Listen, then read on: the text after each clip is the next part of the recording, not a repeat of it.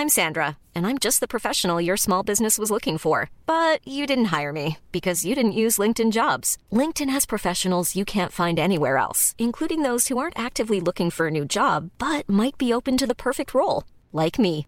In a given month, over 70% of LinkedIn users don't visit other leading job sites. So if you're not looking on LinkedIn, you'll miss out on great candidates like Sandra. Start hiring professionals like a professional. Post your free job on linkedin.com/people today.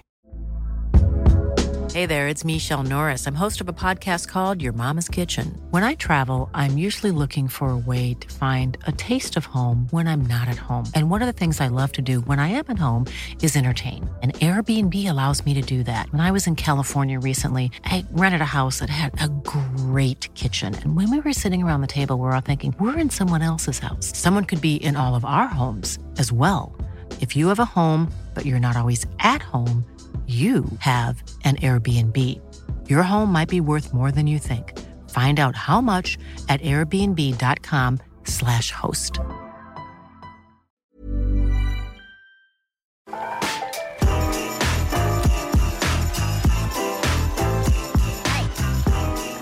Kia ora and welcome to the Aotearoa Rugby Pod. After a massive weekend of the Rugby World Cup, we're absolutely fizzing after that Box Island game. What a match, what a way to set up the rest of the tournament. So we'll get big time into that, of course. Is Andre Pollard going to come into that starting team because they couldn't get their kicks? Plenty to discuss. How Ireland look. Are they the team to beat now? Who knows? Who knows?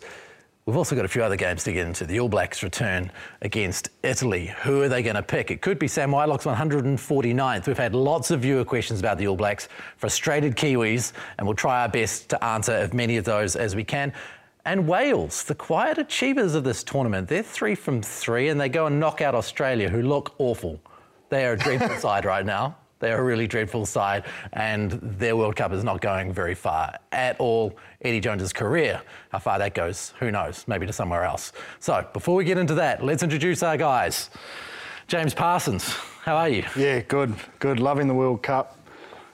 NPC, is obviously pretty excited about the Shield Challenge, but it wasn't to be.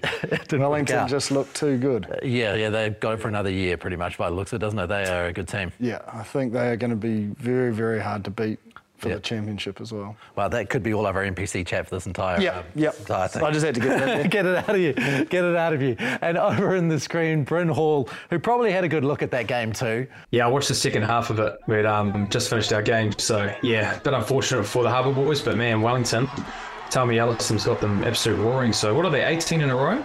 Could go back-to-back years, not losing. So, yeah, good setup in Wellington at the moment. Quite a team, but let's get into another outstanding team, and that is Ireland. I'm keen to know, can you see anyone stopping them in this tournament after taking down the Springboks? Oh, I think the Springboks could definitely.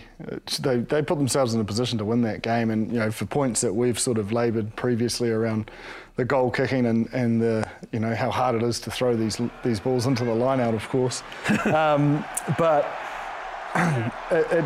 their defence was pretty impressive. Like they are a hard team to break down. So you are going to have to, bring some innovation and attack. And I still think for Ireland, Johnny Sexton, you see it with Dupont in France. Like these key individuals need to remain fit and out there. So I still think it's open. They'll be wrapped with the result. But I think the Springboks can be really happy with what they put themselves in a position to win that as well. And it could have, towards the end, you thought, man, are they going to steal this in an area that they're normally so dominant? I do think you're starting to see how big a hole Malcolm Marx leaves. He's quite an influential player for them, and that 1-2 punch off the bench. So, yeah, I still think it's open. It hasn't solidified that Ireland are unbeatable, but it's definitely showed how good they can be. Brent, it's interesting how it happens. You have such obvious talking points, a lack of a goal kicker and a lack of a specialist backup, a guy who has played hooker but isn't a specialist hooker in the last few years, and what that leaves. Do you also think that South Africa blew that game? Oh, I definitely think so. I think, man, around the breakdown area, I think they ended up winning the game line battle over Ireland. You talk around Ireland, around how they want to play their game. They were roughly around that 36% game line. South Africa were 51%. So, look, in terms of the breakdown area, I thought they won that physicality battle. And unfortunately, really, it came down to the goal kicking at 20%. And, that's no disrespect to Faf de Klerk and LeBoc, but they're just not to the way of like a Andre Pollard is. If he's in their game, they won their game, and I think they did enough. And I think they're looking at their results, taking away the goal kicking element. They'll be sitting pretty happy if they do get another chance to get Ireland. I think they'll be pretty excited around the opportunity there, because I thought in a lot of facets they won the game. So, but Johnny Sexton in that, they nailed their points, and especially in that last 10 minutes, they were able to build that pressure and get a couple of penalties to take it out to that 6-point lead, where South Africa still had a chance in that 79th minute to get the win, but Ireland did enough, considering that they probably didn't play to where they usually do. We've sort of previously spoken about how important that last 20 is, and I don't think the Springboks or Ireland will be that happy. Ireland gave away 5 penalties. I think they, in total, how many penalties they give away? 9, and 5 of them in the last 20. That's a big, amount of opportunities that they provided to South Africa to get in their half and potentially win the game. Then on the flip side, South Africa obviously had a hell of a lot of ball, but they had 7 turnovers out of 16 total for the game. So, both sides didn't really, they were fatigued, and obviously the first 20 isn't going to be, your last 20 is not going to be as fresh as your first 20, but the importance of the bench and the substitution and that accuracy that comes on, we saw it with the All Blacks. That's what, France won that last 20-minute battle, and they win the game. And again, you probably think Ireland defensively won that last 20-minute battle. They provided probably too many opportunities through the penalties, but they held strong. So I still think, when you look across these games, the amount of errors that are happening, or penalties given away in these last 20 are key in deciding these games. Gutsy defence from Ireland. I was blown away when Johnny Sexton came off. He is so integral to their attack. Why on earth would you do that? Why would you make that change when the game is in the balance? Yeah, I'm not sure. Probably, to give some experience in the big occasion, the big moment, if he does go down. And they may have looked at it like either side of the draw we go here. I'm not too sure. It surprised me in such a big fixture. I don't think DuPont would be pulled off. You wouldn't expect like a Richie Mo'unga for us to be pulled off. So, it was unless he has a niggle or something, I'm not too sure. But you saw, even with all their attack, his little loop around plays and his ability to kick goals, he needs to be out there 80 minutes as soon as they hit the quarterfinals and beyond. Yeah, it just looked super disorganised, Bryn, when he went off. He has had a long time where he hasn't played a lot of minutes, you know what I mean? So there might have been a bit of fatigue. I saw that he had a bit of ice on his hand, and with the physios or having that chat to him and saying to get him off.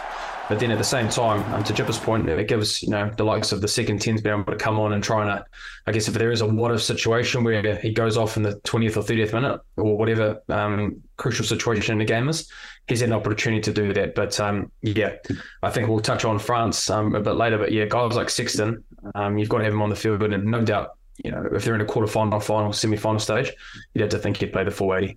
Bryn, the South Africans are a pragmatic bunch. They can lose to a world number one in pool play and go on to win a World Cup. They've done it before.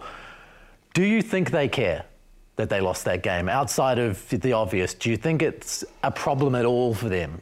Even though they did lose, if you do strip it right back, they won a lot of the main areas that I think are going to be pretty important going forward to the quarterfinal stage and semi-final stage. They won the set-piece battle. I think they had 6 turnovers in the line-out within the first 45 minutes, which is a great area when it comes to set-piece parity. They were able to win those moments. They won the position and territory battle in the second half. And to be honest, if they kick a few goals, they win that game. And we've actually seen a lot of balance in and around their attack as well. I thought LeBoc and Willemse, those two together on attack, they're such a different team in terms of how the South Africans attack. But in saying that, I don't know, you can't, if you want to have a goal kicker, you've got to go with either, you've got to take LeBoc or Willemse out. I was thinking actually a what-if kind of scenario, and I don't know that they would do this, but, in rugby league, Daryl Halligan, a goal kicker, was very good at his goal kicking, but was pretty much on the field for his goal kicking. You put a Pollard on at fullback or something like that, or on the wing to try and get him on the field and still keeping LeBoc and Willemse. It's just an out there theory, because I actually really enjoy seeing LeBoc and Willemse, because that attacking ability that they do have, it's a whole different game that they have. So, or you could actually bring Pollard on the last 20 minutes, Chip. Keep that attacking ability, and then if it's close, bring a guy like Pollard to try and ice the game and and won it with a penalty or conversion late. I think the other area as well, Bryn, was I think both loose forwards it was probably 50-50 around that sort of collision and breakdown. They both had a lot of success. But I feel like Ireland's point of difference is with James Lowe and the wide breakdowns. Like his ability to get key turnovers. He did it massively down here when they beat the All Blacks, and it's like their point of difference. Like he is just a rock over the ball, and the passion he gets, and I suppose the way he sort of lifts his team when he gets those turnovers is massive. So, the one thing teams that are going to come against both Ireland and South Africa, man, we spoke about how important the breakdown's going to be in winning this World Cup. These two teams are premier, if not equal best, I feel, in that breakdown area. You certainly feel like if South Africa were going into a World Cup final against Ireland, that they would look at that game and say, yeah, we can win this. No probs. I think to you asking Bryn that question around, does it matter to them? I honestly don't think so. Like they'll look at the injury to Dupont, and they're probably on the side you want to be on. So I just think they are a team. They do seem to have a coaching team and I suppose a leadership team that is pretty optimistic and positive. I don't think they'll be fearing anyone from here on out.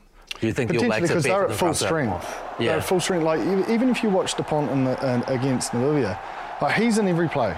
Yeah. Like he is involved in everything. Like in my head, I'm just thinking, how many minutes has actually been given to any other player at half? Like over the last 2 years. Like everyone's like, why did he play? I think he's a guy that just wants to play. Yeah. Like every minute and doesn't want to give anyone a crack in their jersey. So I think it's a massive, massive hole for them because you're not going to have... he is the best halfback in the world. If Dupont isn't playing in a quarter-final, I don't think the French get out of it. I think they miss the semi-final stage. So whether they've got the ability to get Dupont back quicker, I just think with the likes of obviously losing Intermac as well, a 9 and 10 premier combination, more so Dupont to what you're talking about, his influential moments that he is in game for France and what he is as a talisman for that team. I don't think they get out of the quarterfinal stage without him. I wonder, considering the fact they're saying that he might not be back till the semi-finals, whether he's willing to play with a broken face. It'll be pretty hard in his position. He's a running 9. He's an abrasive defender.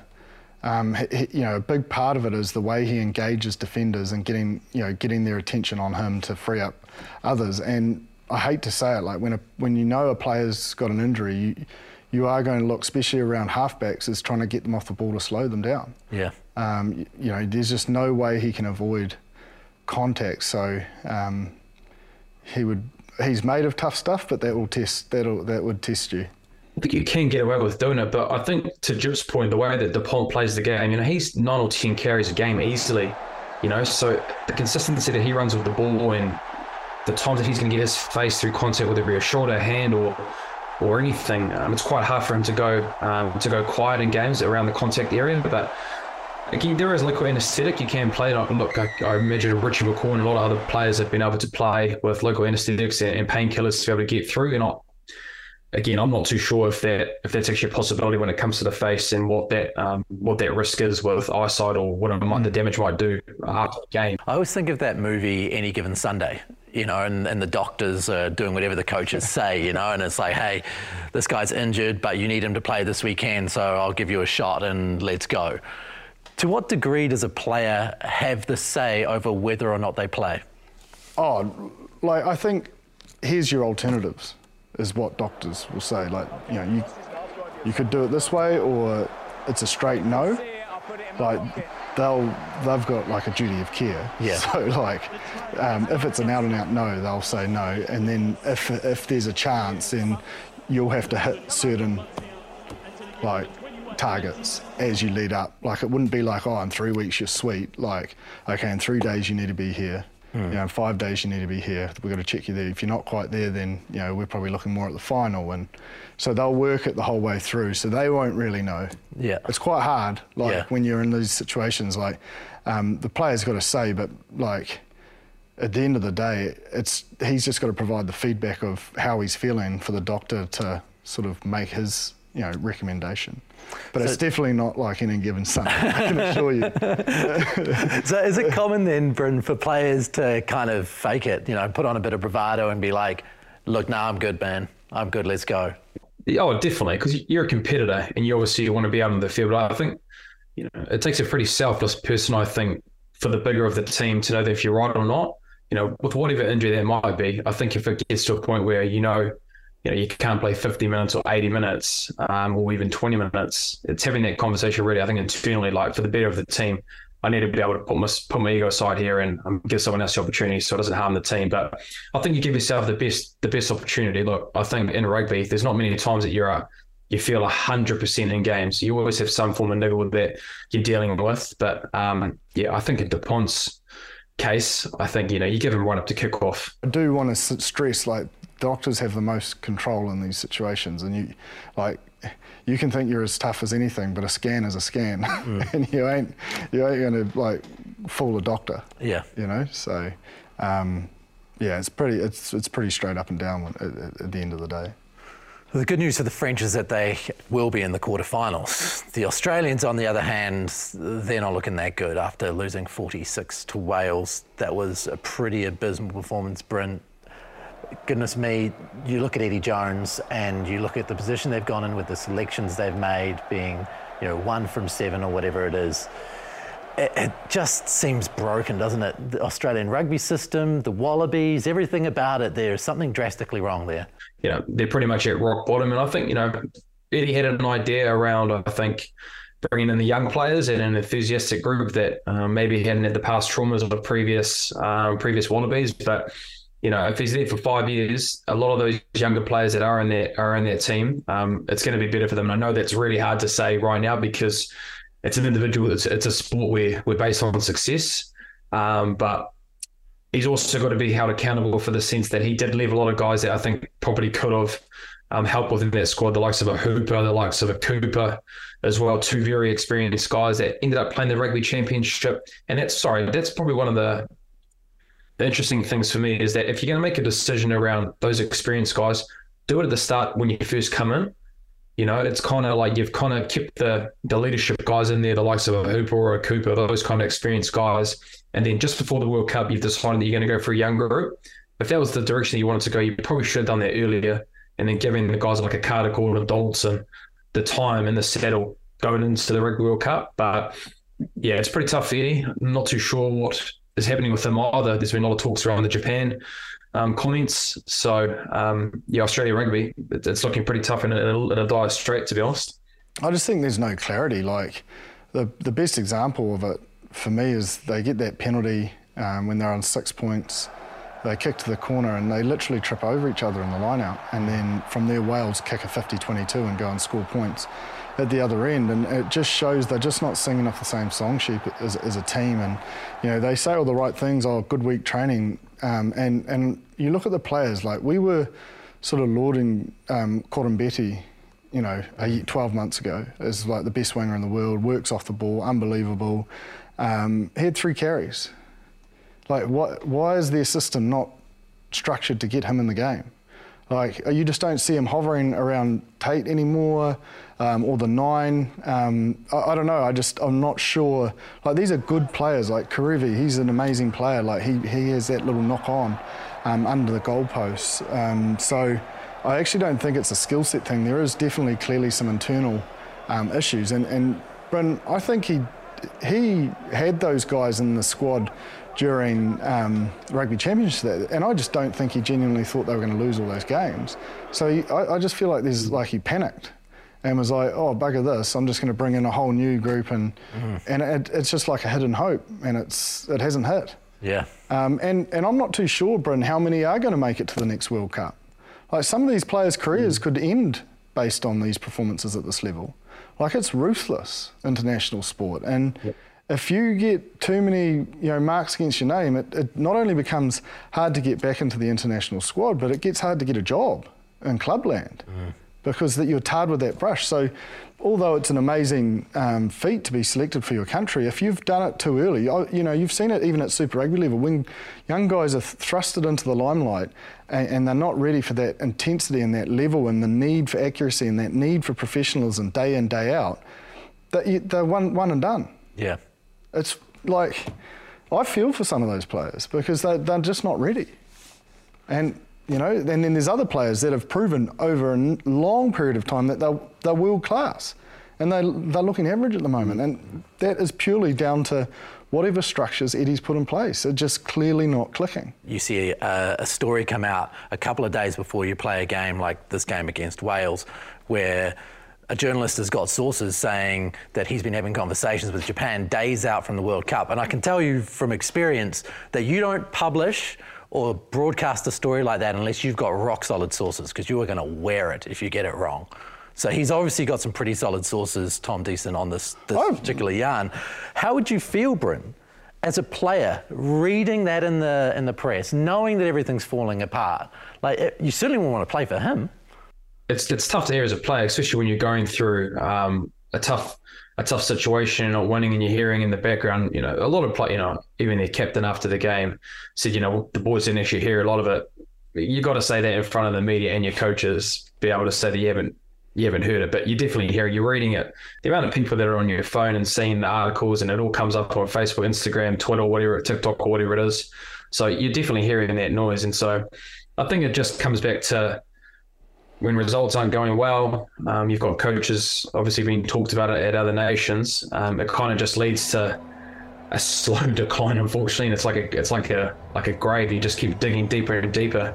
And so, you know, and again, we're not privy to the understanding if Eddie actually had those conversations. You'd like to think that it didn't happen, but look, coming back to you, Ross, you're pretty seasoned in understanding that there's a bit of smoke when it comes to that. So, yeah, very tough for Australia at the moment. And, you know, for Eddie Jones, it's going to be pretty tough to see if he does stay with Australia or he ends up going to Japan, not too sure.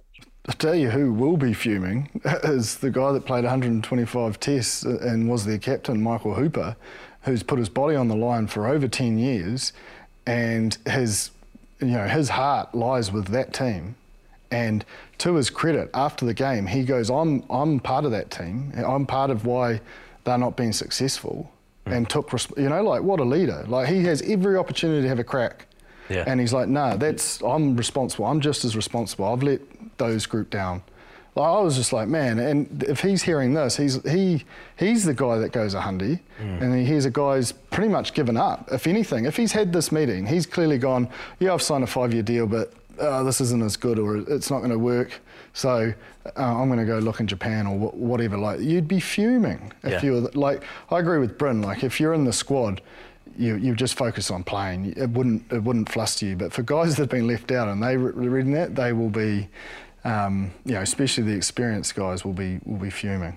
Now, Eddie has said this pretty much the whole time since he's been at the Wallabies. We're not great decision makers around, the ruck or abilities to be able to be disciplined in big moments or a square pass to finish or those kind of things that happen in rugby games. That's been the same message that's been said, for the last 9 test matches.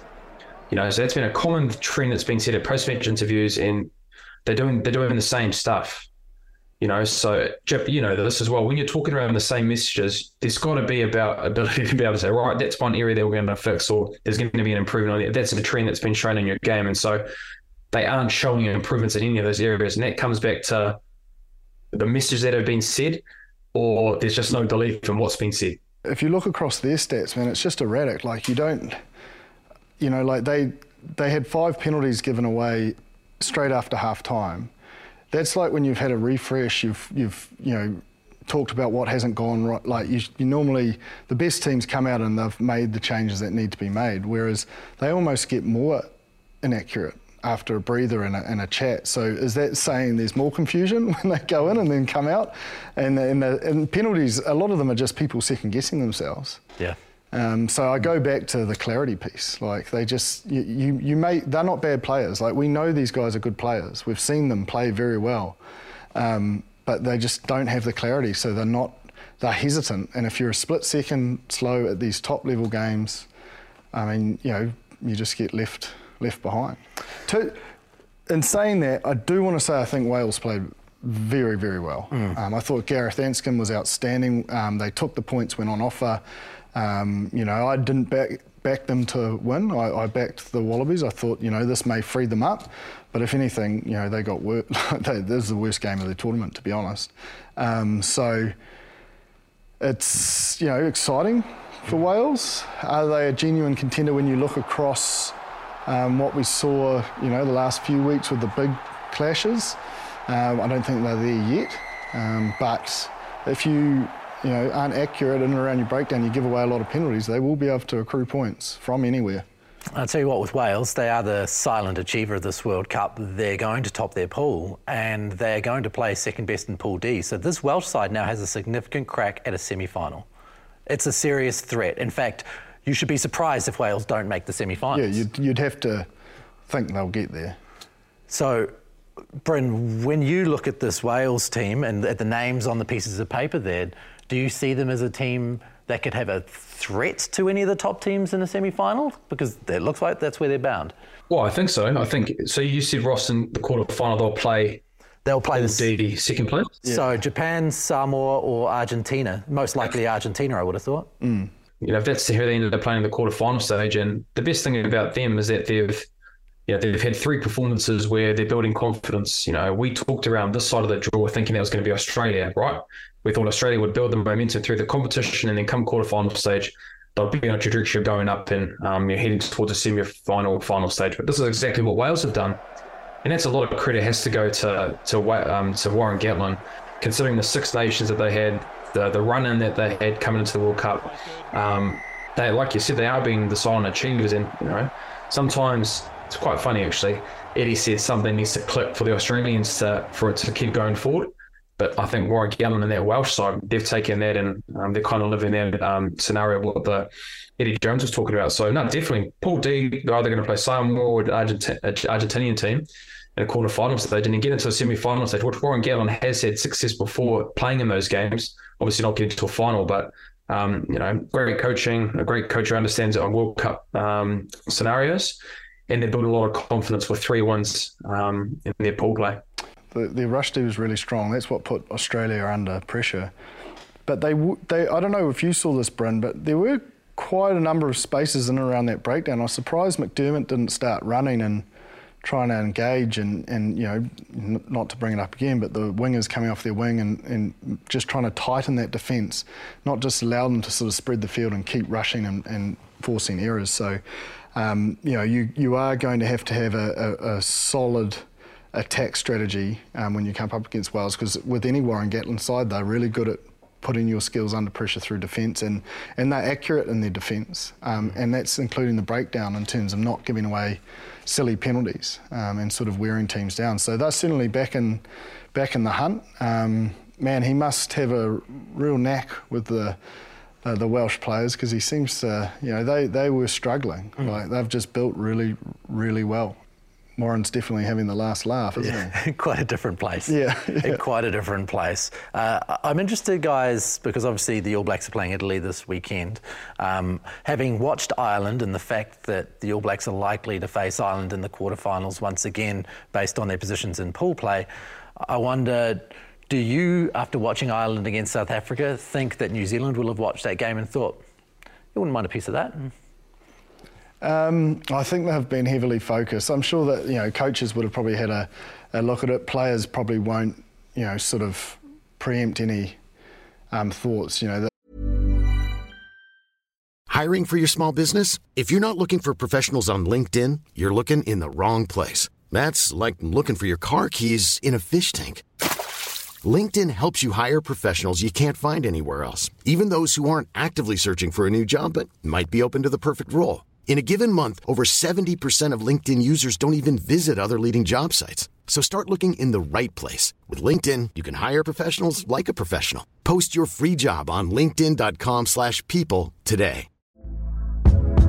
Hey there, it's Michelle Norris. I'm host of a podcast called Your Mama's Kitchen. When I travel, I'm usually looking for a way to find a taste of home when I'm not at home. And one of the things I love to do when I am at home is entertain. And Airbnb allows me to do that. When I was in California recently, I rented a house that had a great kitchen. And when we were sitting around the table, we were all thinking, we're in someone else's house. Someone could be in all of our homes as well. If you have a home, but you're not always at home, you have an Airbnb. Your home might be worth more than you think. Find out how much at airbnb.com/host. We've got to do a job on Italy, and that needs to be prime focus. And I think sometimes when things aren't going your way, the best thing to do is focus on yourselves and your strengths. If you play to the very best ability, you have got clarity on the way you want to play, then the defence will give you the picture on the night. But I think they wouldn't mind seeing, I suppose, the line-out struggles. I suppose the South African, even though early on Ireland went to the corner a lot, and that's how they had a lot of success down here, they didn't break the South African defence, and I think you saw that sort of defence from New Zealand against South Africa at Twickenham. I know it blew out in the end, but there was a period of defence there. So there's enough to know that they'll be in the race, but it's certainly not going to be easy, and we've got 2 games to sort of just get our own confidence back, and I think then you start to turn your focus to that. What do you think, Bryn? With how Ireland beat us in that series not too long ago in New Zealand, a lot of those players will be excited for the opportunity to try and get that win back. But I just hope that we have enough time now with the injuries, with the likes of Lomax, Frizzell, Brodie Retallick was obviously injured. They get the opportunity to get a couple of games underneath their belt, because I think they're going to need a bit of game time to get those kind of rugby feels and those kind of touches that you need when you play rugby. So they'll be focused on Italy, but I know in the background that that Irish team is coming in for that quarterfinal stage, and there's a few things that I think Joe brought up around the set piece, that Sammy Whitelock and those those forwards, they'll be chomping at the bit when we get an opportunity to see that on when they do play. While we're talking Sam Whitelock, if he gets selected this weekend, 149th game for the All Blacks, that goes past Richie McCaw's 148. That takes him well and truly further into legendary status, which he already has with New Zealand rugby. I think certainly amongst the players, as much as anywhere, he's a legend. Yeah, I think you can even hear the way, I obviously talk about him. Bryn was his teammate, he talks about him, and you hear about other opposition players talk about him. That's the biggest, sort of tip of the cap to any player. He is so good at what he does that you have to take notice. And he's also such a good team member for the work that he puts in that line-out area. So he's a world-class player. It was funny, I sent him a message congratulating him for equaling Rico's record, and he goes, yeah, it's gone really quick. I was like, geez, you've played a lot of footy. I don't think it's gone that quick, but so he's still young in the mind, young in heart. So I think he's got plenty more games under his belt to come. Well, he made a hell of a start to his career, didn't he? Straight into the All Blacks, straight into winning a World Cup. 4 years later, won another World Cup. Boy, he does a lot. But down at the Crusaders, Bryn, what kind of things does he contribute off the field as much as on it? It's the stuff that is really hard sometimes, I think, as a leadership, being captain a lot, is having hard conversations with people that you need to, but understanding timing is really important and being able to do that. And so Sammy has a great ability to be able to do that, whether that be you're the most experienced player or you're a young guy coming through. He's got a really good feel around what's required and understanding as a leader to do that. And I think on the field as well, Ross, he is so smart situationally and understanding what's needed, whether that's a penalty, the feel for the game, what's needed, the conversations with the refs. Mate, I can't speak higher enough just with how much of an impact he had at the Crusaders, especially, but then I can even imagine in that All Black environment, playing 149 tests for the All Blacks is something to be celebrated, and to be consistently picked for that long period of time. It's a great achievement, and hopefully, the All Blacks can send him with a win, and hopefully a World Cup win as well. It's just so measured. Like when you watch him, I don't think I've ever seen him spit the dummy about anything, even when things are going horribly wrong for the team he's involved with. He just, he's always the guy just calm it down, lads. We've got this next job. And to have that sort of calmness under pressure is certainly an impressive skill to have, and it's not one you see in everyone. Yeah, you combine the EQ that you talk about and the detail and the calmness, but also, Bryn, probably can't underestimate how tough this bloke is. Oh, yeah. Pretty remarkable if you're thinking about it, man. I don't know how he gets out of bed sometimes with the amount of test matches and some games that he does play. So, one of the greatest things around Sam as well is that his availability through the long periods of time. I don't think he's ever had a real serious injury. I don't even think he's had that. So comes back to the legend of what Sam's been available and been able to do for the All Blacks team, the Crusaders. So yeah, hopefully he can spit it out. Yeah. You just cursed another player, mate. Nuggy will be going down. Sam's down. The Brynhall curse. Sam was the broken. You play with the broken thumb, broken leg. Yeah, That's true. That's true. So we will find out after this is recorded, of course, whether Sam is playing against Italy and getting that 149th, and then obviously 150 follows soon after. So it's a few weeks of celebrating for Sam Wailook in and around that. We've had a lot of questions from All Blacks fans over the last little while. We couldn't really get to them last week. We thought this week was a good week to get into them, particularly around selection. There's a few. And particularly around the back three. We've discussed the back three a fair bit, but it's obvious that fans want to talk some more about it. So let's go then. Thank you for your emails, aotearoa@sky.co.nz if you want to send us one for us to answer along the way. So let's start with the back three. We got emails from Andrew and from Rob as well, talking about the back three, particularly Leicester Fainga'a-Nuku. So if the number one back three is set in stone, and that number one back three is Talaire on the left, Jordan on the right, and Bowden at fullback, our question from Rob is, how do you best make use of Leicester Fainga'a-Nuku in the 23 jersey? That's a good question. It's hard because wing's not really a position you traditionally sub, like, tactically. Yeah. You know, like, if he's not in there, he's just waiting for an opportunity. Like, I can't really sit here and create something because that will be his role. That just is the role. If they're the starting wingers, why have you started them if you're going to pull them off at half time or at 60 minutes? Yeah. You'd only do it if the heat was the way it was in that first game against France. And if you got, potentially a couple, let's not say it, but a yellow card or two and players are having to do extra work and cover, then you probably could sub them earlier. I think he's probably played well enough to warrant a start. Yeah. I suppose, though, when I think of outside back sprint on the bench, I mean, the term impact player is a player that's been used a long time, and I mean, impact strategy, Leicester Fainga'a-Nuku brings a point of difference, doesn't he? And if you were to bring him on with 30 minutes to go, it would allow you to switch up your game plan. If you had Roygaard and Fainga'a-Nuku come on, suddenly things look quite different, don't they? They do, but I think more so Roygaard. I think he's definitely, the form of kind of impact and what would have more of an influence game, I believe, from halfback. I think it's just hard as a winger. Sometimes, depending on how the game is going, the impact as a winger coming off the bench probably doesn't have much of a influence, but it's really hard to try and, get that kind of impact like you would as a Roygaard, I believe, as a halfback, as a winger.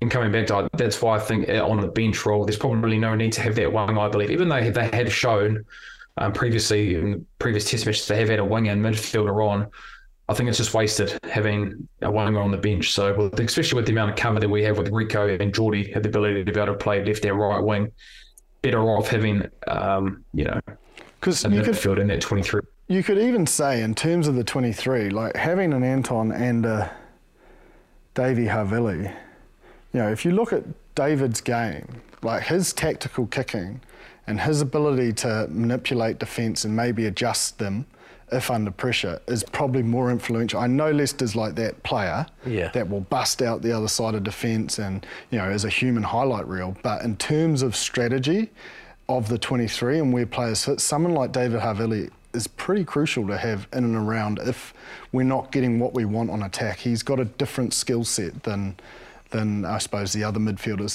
that we have. With the way that we play, and especially the 12, if Geordie Barrett was injured within the first 10-15 minutes in a big test match, Davy Havili has the exact same skill set of what's needed required as a 12, especially if distribution skills under pressure and that line speed that we're going to see against the French and Irish.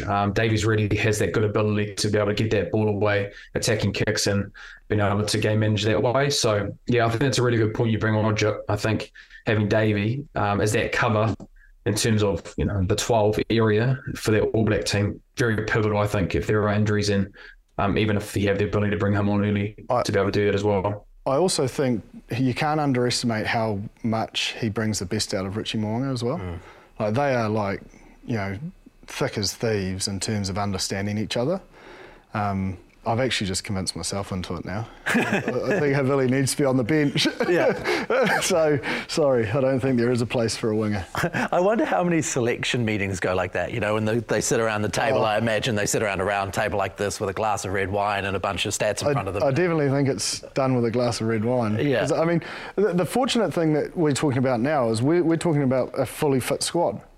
You look at front, man, it can change so quick. We might not have that choice, in a week's time. Injuries are brutal. So, keeping that competition at training and you're going for a jersey is good, because that brings that sort of pressure of game like throughout the week, which sets the 23 up really well. So, I mean, we're in a good position in that sense. Now, New Zealand's won its 15 tests against Italy by an average of 51 points. So I suppose it's easy to imagine why people aren't really talking about the possibility of an Italian victory. But an Italian friend of mine tells me that that's not what they're saying in Rome. They're seeing this as the opportunity to get the latest set of firsts against Ian Foster's All Blacks. Do you think there is any chance of this going awry? I don't. Why? I just think we're the better team. Yeah. But I mean, I've stood pretty strong by the All Blacks. Everyone knows that, throughout all the other, I suppose, losses that have surprised us. But from what I've seen, I just don't know if they've got the strike power. If we're not a bad team. I state again, that French game was a lot closer than that scoreline says, and that was a good French side. We're not far off. Yeah. And I think Italy are. Bryn? Yeah, I agree with Jip. I don't think we're going to see a first, unfortunately, for the Italians. Even though playing with a couple of those boys in the World 15, they're definitely excited. There definitely is a form of confidence that this isn't the strongest All Black team that they've ever faced, and they're not exactly the top of the world at the moment. So they definitely are seeing it as an opportunity to I guess have a bit of history when it comes to the Italians. But yeah, I just think we'll be too good. And I think for the fact that we've had a week off in terms of being able to try and implement things in our game, and would have been sharpening the tools nicely in camp. And I think we're going to probably see the best All Blacks performance, I think, in this World Cup moving forward, going into those quarterfinals. I'll tell you what, if the Italian team, I think it was Jace Ryan came out and said, his biggest focus is about getting the All Black pack respected. Man, if they're actually saying that, I get it translated and put it in the locker rooms, because if that's what they're after, they're going after getting respect, I'd make a statement. Big call. Yeah, absolutely. Fair enough too. Now, one more viewer question before we move on from the viewer questions. From Dirk, who looks like he's a Kiwi living in Austria. There's been a bit of talk about the expansion of the Rugby World Cup next time around, adding an extra team to each pool, having 24 teams, which of course make the competition even longer. We've already got a lot of lopsided results as it is now. So, it's a real question, isn't there, about whether or not there's the depth out there to really make that worthwhile. Well, I suppose it's World Rugby trying to, make a bigger footprint. And I suppose teams like the US missing out, and they're quite a big market, would be heavily motivating to increase it. But I really love what he's suggested. It's when you sent those questions through, I was like, that is a great idea. Okay, so Dirk, his suggestion, the first place team would get a bye after the round robin pool play and automatically qualify for the quarterfinals. The second and third place team in their pool would enter into a wild card round to qualify for the quarterfinal. This would add more meaningful games and help develop the teams that are knocking on the door of top-tier rugby. And so teams like Scotland, they're probably worthy of a quarterfinal, but are likely to miss Samoa or Argentina or Japan, potentially having a second lick at the cherry, whereas whoever wins gets the rest, which would mean, a team like Australia would get a second chance, and then you can create a narrative that's interesting to fans. And so it's very American, I suppose, in terms of the wild card, but I think it's awesome. It would definitely, it makes the tournament longer. It's an extra game. Probably more positive in terms of the game of rugby, in terms of the narrative and the excitement, than just adding 4 more teams that get pumped by 90. Do you know what I mean? Yeah, absolutely. With all due respect. Yeah. I didn't really say that respectfully, but I didn't mean it to sound disrespectful. But if you say all due respect, yeah, you're all right. Yeah. You're all right. Well, if you say that, you're probably admitting you haven't shown a lot of respect. So. Anyway, they would lose by 90. Yeah. Whether we like it or not. So that would be more interesting to me, the wild card. If you look at the NFL example as well, the viewership that they have in those wildcard rounds, it's really, really good because, the teams that are on that tier, you talk around that third spot like you alluded to, Joe, it gives them an opportunity to still be able to play rugby and, Like I support the Padres baseball team, and they've got this wildcard round, and they're outside that at the moment. But there's only about 9 or so games to go, and we're on the cusp. We'd probably have to win 8 of the 9, but it's interesting. Like, I'm still following them. Whereas if that wild card didn't exist, there'd be no point watching.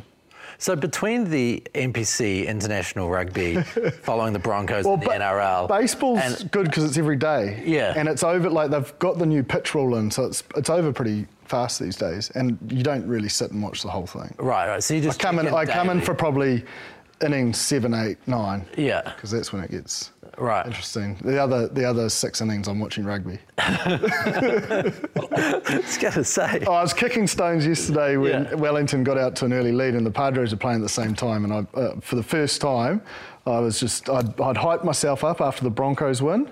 And I thought, it could be the day the Shield comes back to the shore. It was not the day. Yeah. So then I switched to the Padres. And then they lost. Yeah. So I was like, I'm a curse. Yeah. That was me. Yeah. Is your My Sky just constantly getting refreshed? Hey, look, it's this beautiful thing called Sky Go. I don't know if you've heard of it, Bryn, but it's all pre-recorded for you and it sits there just beautifully. Yeah. So you're a second screen guy. You're looking at 2 games at once. I'm quite bad with, I'll have like baseball and rugby if I'm not having to watch it late. Yeah. I love sport, clearly. Yeah. And if people have come around and they're watching it with you, you're still there on the baseball, or are you? I do get told off my wife. She's like, people are here, like, can you engage with them? But like, I've pretty much bought every team I support kit for my daughter. Right. She's got no idea, but I just force her to wear these things. She's been indoctrinated. And I blame my wife and her for the All Blacks loss. This is no joke because they wouldn't put the All Black kit on. And then I said, this is your fault. You weren't patriotic enough. So you're sitting around as a family, dressed in black. Yeah. Full kit, mate. And then full kit, socks. No socks. No socks. I've got my daughter in jersey and shorts, but she dominates me. Like, she'll decide if she wants to wear it. I don't really get much say in the matter. But I purposely said to them, and I think everyone gets why I'm a Broncos fan. Sorry to the Warriors. Yes, it was a forward pass. But I had them in Broncos kit on Saturday. I said, you just can't. 2015 was the last time. I said, we need. Anyway, I'd gone down a huge rabbit hole. On that though, Joe, I'm glad you brought up that forward pass. How is that not a forward pass? I think we all know it's a forward pass. It was. But I don't think it would have changed the outcome. It was horrific, Joe. Yeah. Horrific. Well, I mean, I'm not going to lie, I was celebrating because I love Jordan Ricky. And Hal, I don't know if anyone saw the interview with Courtney, but so humble in victory and just how much he loved the Warriors growing up. And Jordan Ricky. For our international guests, we're talking about the NRL Rugby League. The Warriors, the Auckland-based team, made the finals for the first time in quite a while. It kind of happens every decade or so. So the country goes mad, except Jipper supports the Broncos, which is a team that's been around a lot longer than the Warriors. He's always been with them. I'm a one-club man. And he's not going anywhere.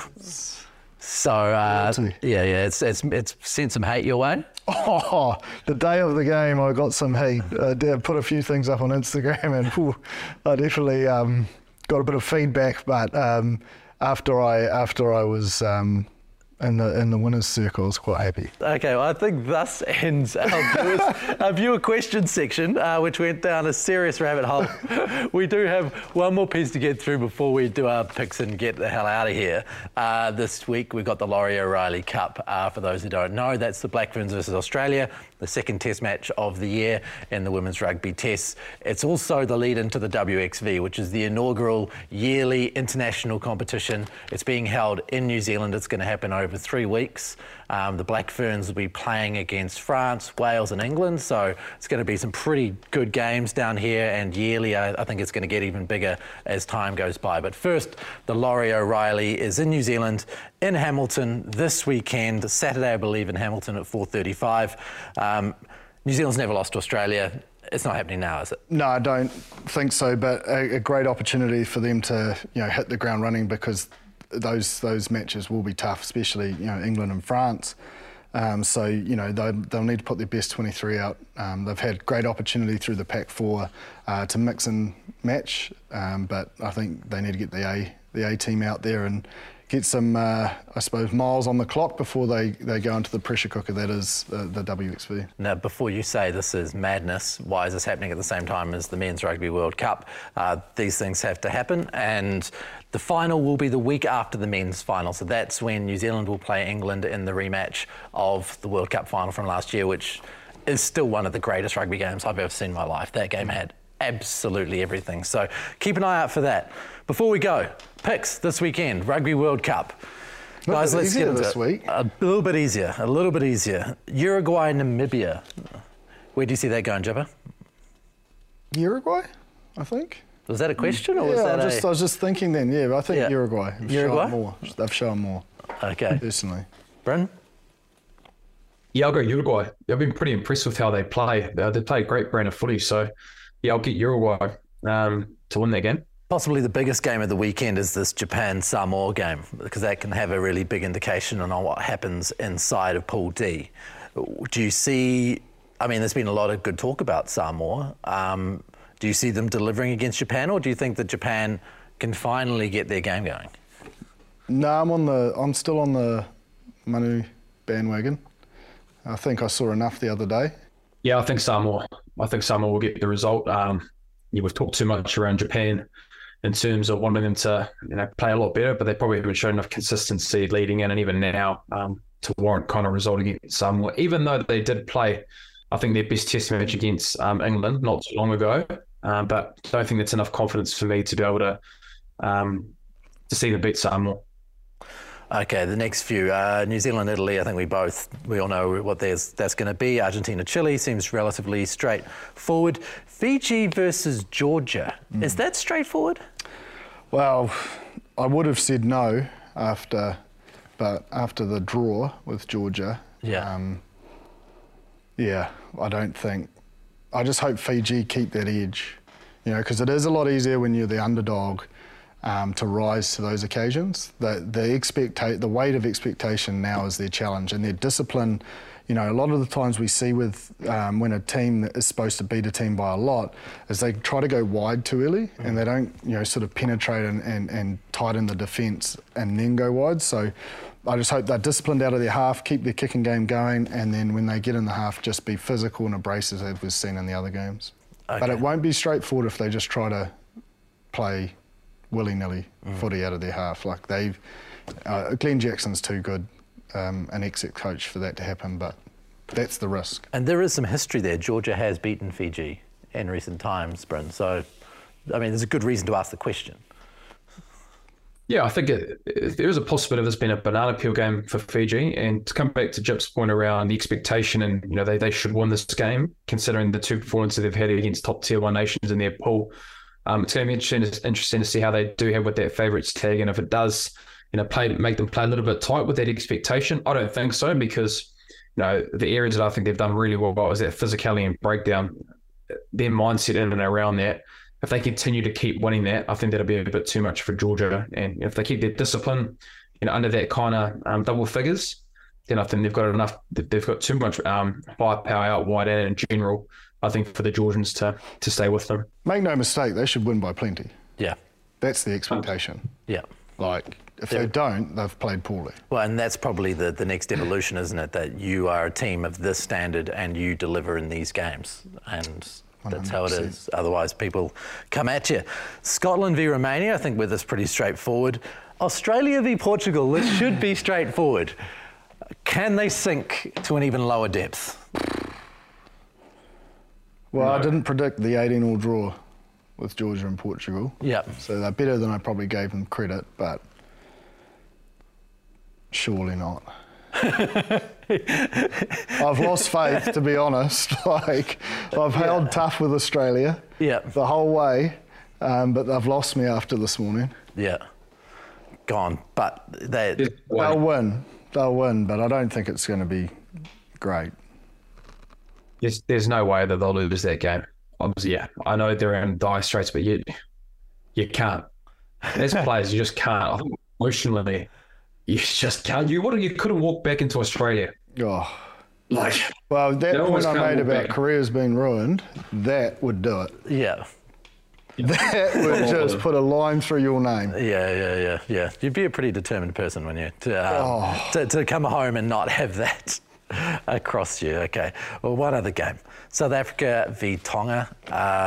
Tonga, I suppose with the return of all the superstars, there was a fair amount of expectation, but I think we've probably seen that you need more time together. You do. It's why it's key to get this calendar and the release windows working in around these club competitions so they can get that time, because we don't have that battle like in the sort of other nations do, because their players can be picked from overseas, but it does make it challenging, you know, not only for Samoa and Tonga but for South Africa and Argentina as well. But South Africa have stuck with the squad for a long period of time. They know each other and they've done well. And they'll make the rules to suit winning. Yes. Which you can't argue with. Exactly. So I think we're all in agreement that that's a South Africa victory. Yep. And that's that. But a couple of good ones to watch in there for the weekend. So we look forward to seeing that, and look forward to you guys getting in touch again, whether it's in the comments section on YouTube or an email at aotearoarugbypod@sky.co.nz. We look forward to hearing from you, answering some of your questions maybe. Really appreciate you guys engaging with us. So thanks for joining us once again, Chipper, as always. Cheers, mate. Bryn, thank you very much. And thank you to the people back home. Appreciate your time. We'll see you next week. Mā te wā.